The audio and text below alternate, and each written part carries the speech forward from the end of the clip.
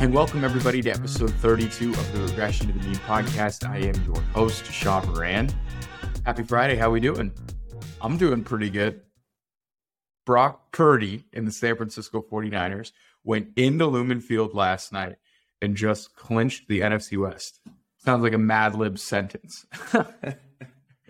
Wow. What an incredible performance from the best defense in the NFL, and I think the best defense we've seen in the NFL in a long time, since maybe that Broncos defense in 2015, of course, the Legion and Boom. I think they're at that kind of level at this point. And what more else can we say about Brock Purdy? What a stud. First career road start, clearly banged up, short week, hostile environment, does exactly what he needs to do to get the job done. Really, really impressive stuff. Before diving in here today, no Keegan. This is going to be a solo pod. Keegan will be back Tuesday to recap week 15. You know, we work real full-time jobs as well outside of this podcast. Sometimes those things come up. So we're bummed Keegan's not on the show today, but we thought it'd be important for us to share a couple thoughts and also give us some of our favorite start sits, considering this is such a massive weekend for the fantasy playoffs. So first and foremost, if you're new to the show, you've listened a couple times and you haven't subscribed yet, go ahead. Subscribe.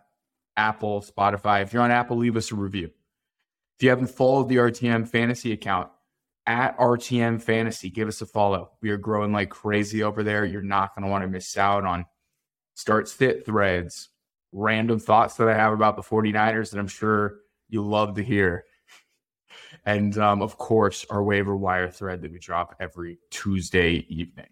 Today's episode, I'm going to share a couple thoughts that I want to get off my chest. And afterwards, I'm going to go through a quick week 15 preview for the fantasy playoffs, share some of my favorite starts of the week, share some of my guys that I'm a little hesitant to play this week. So first and foremost, I've seen a lot on Twitter recently about Trey Lance, and I think people are right to take the contrarian view in the stance of like everyone's talking about Brock Purdy. Don't forget about Trey Lance. I think that's super fair, and considering all the draft capital that the 49ers gave up to acquire Trey Lance, I think it makes sense for us to approach it as, hey, Trey Lance is going to be the starter next season. But don't be so sure of that. And anyone that's telling you that he's going to be the starter next year, be very wary of. It means they're just not paying attention to how this team operates and just who Kyle Shanahan is as a coach.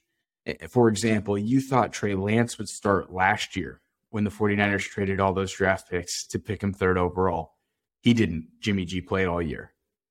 You thought Jimmy G would get cut or traded because Trey Lance was the presumed starter. He wasn't.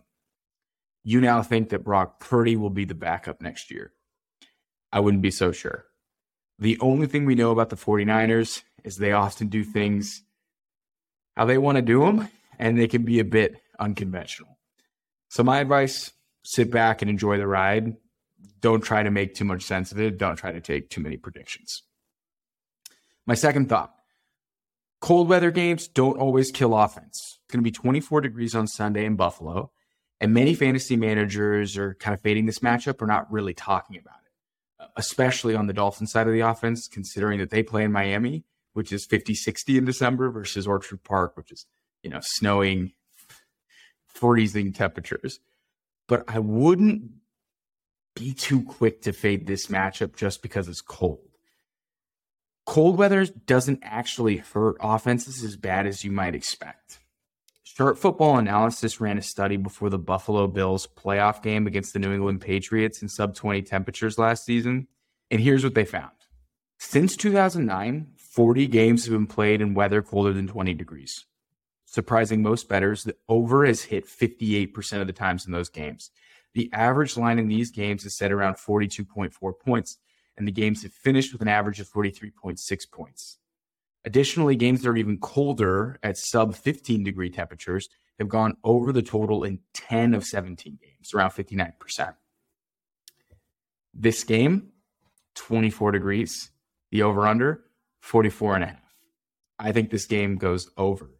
When you are looking at weather conditions, though, where the wind is ripping and roaring, that's where we actually go under. It's interesting. And just a tidbit, when that analysis was hit before the Buffalo and Patriots game in the playoffs last season, you know what the score of that game was?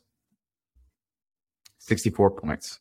I expect this game to go over, and I expect some fantasy-friendly outcomes to come out of it.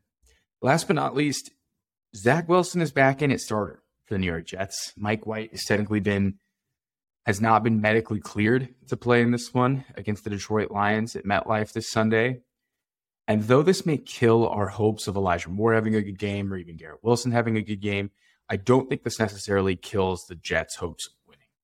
So again, why is Mike White more fantasy friendly? One, he's a more accurate quarterback at this point in his career than Zach Wilson. And two, they throw the ball way more. They attempt 46 passes a game in Mike White starts this season. However, the Jets are 5-2 when Zach Wilson plays.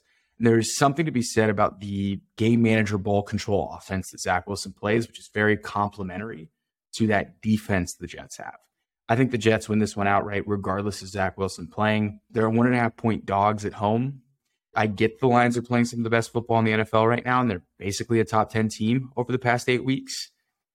This is a tough matchup for that team, and I think the Jets defense is one of the most unheralded groups in football right now. I'm taking the Jets outright. Now let's talk Week 15 fantasy.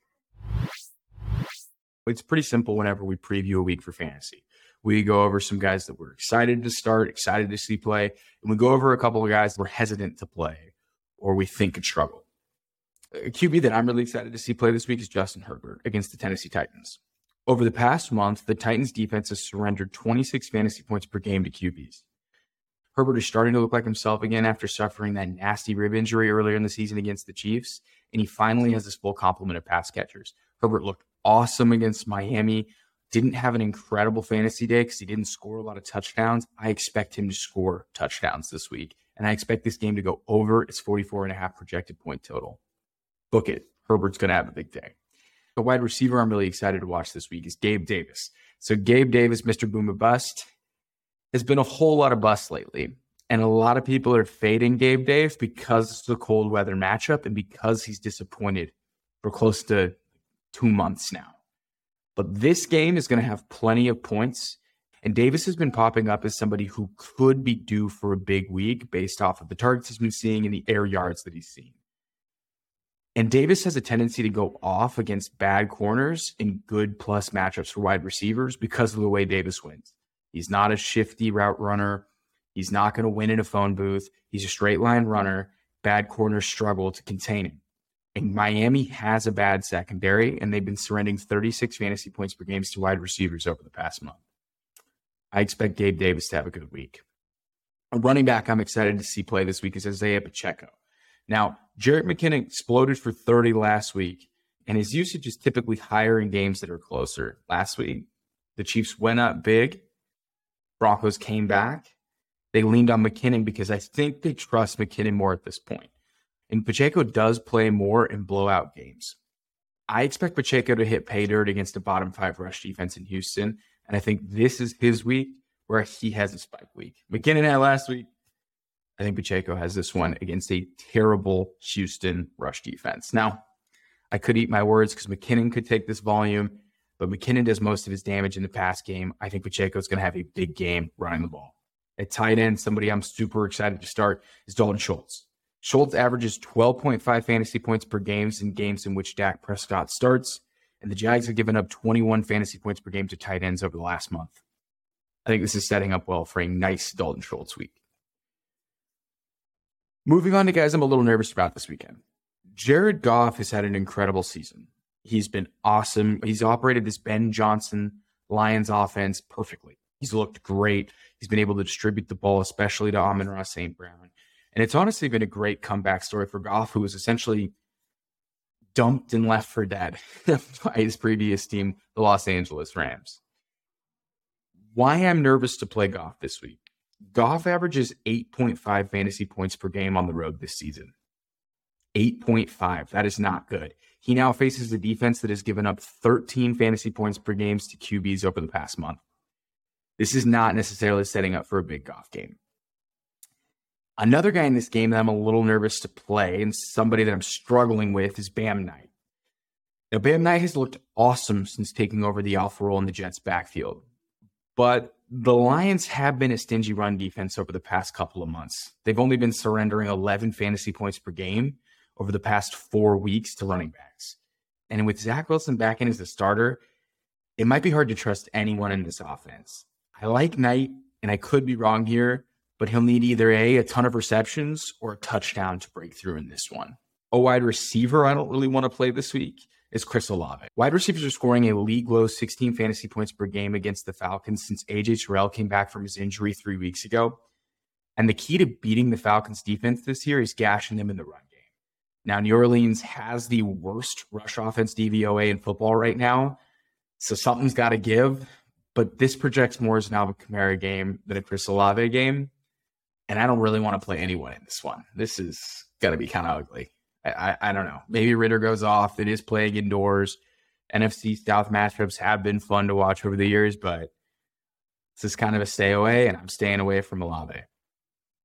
Lastly, I want nothing to do with Evan Ingram this week. Dallas is a top-ranked defense against tight ends, both in DVOA and fantasy points surrendered.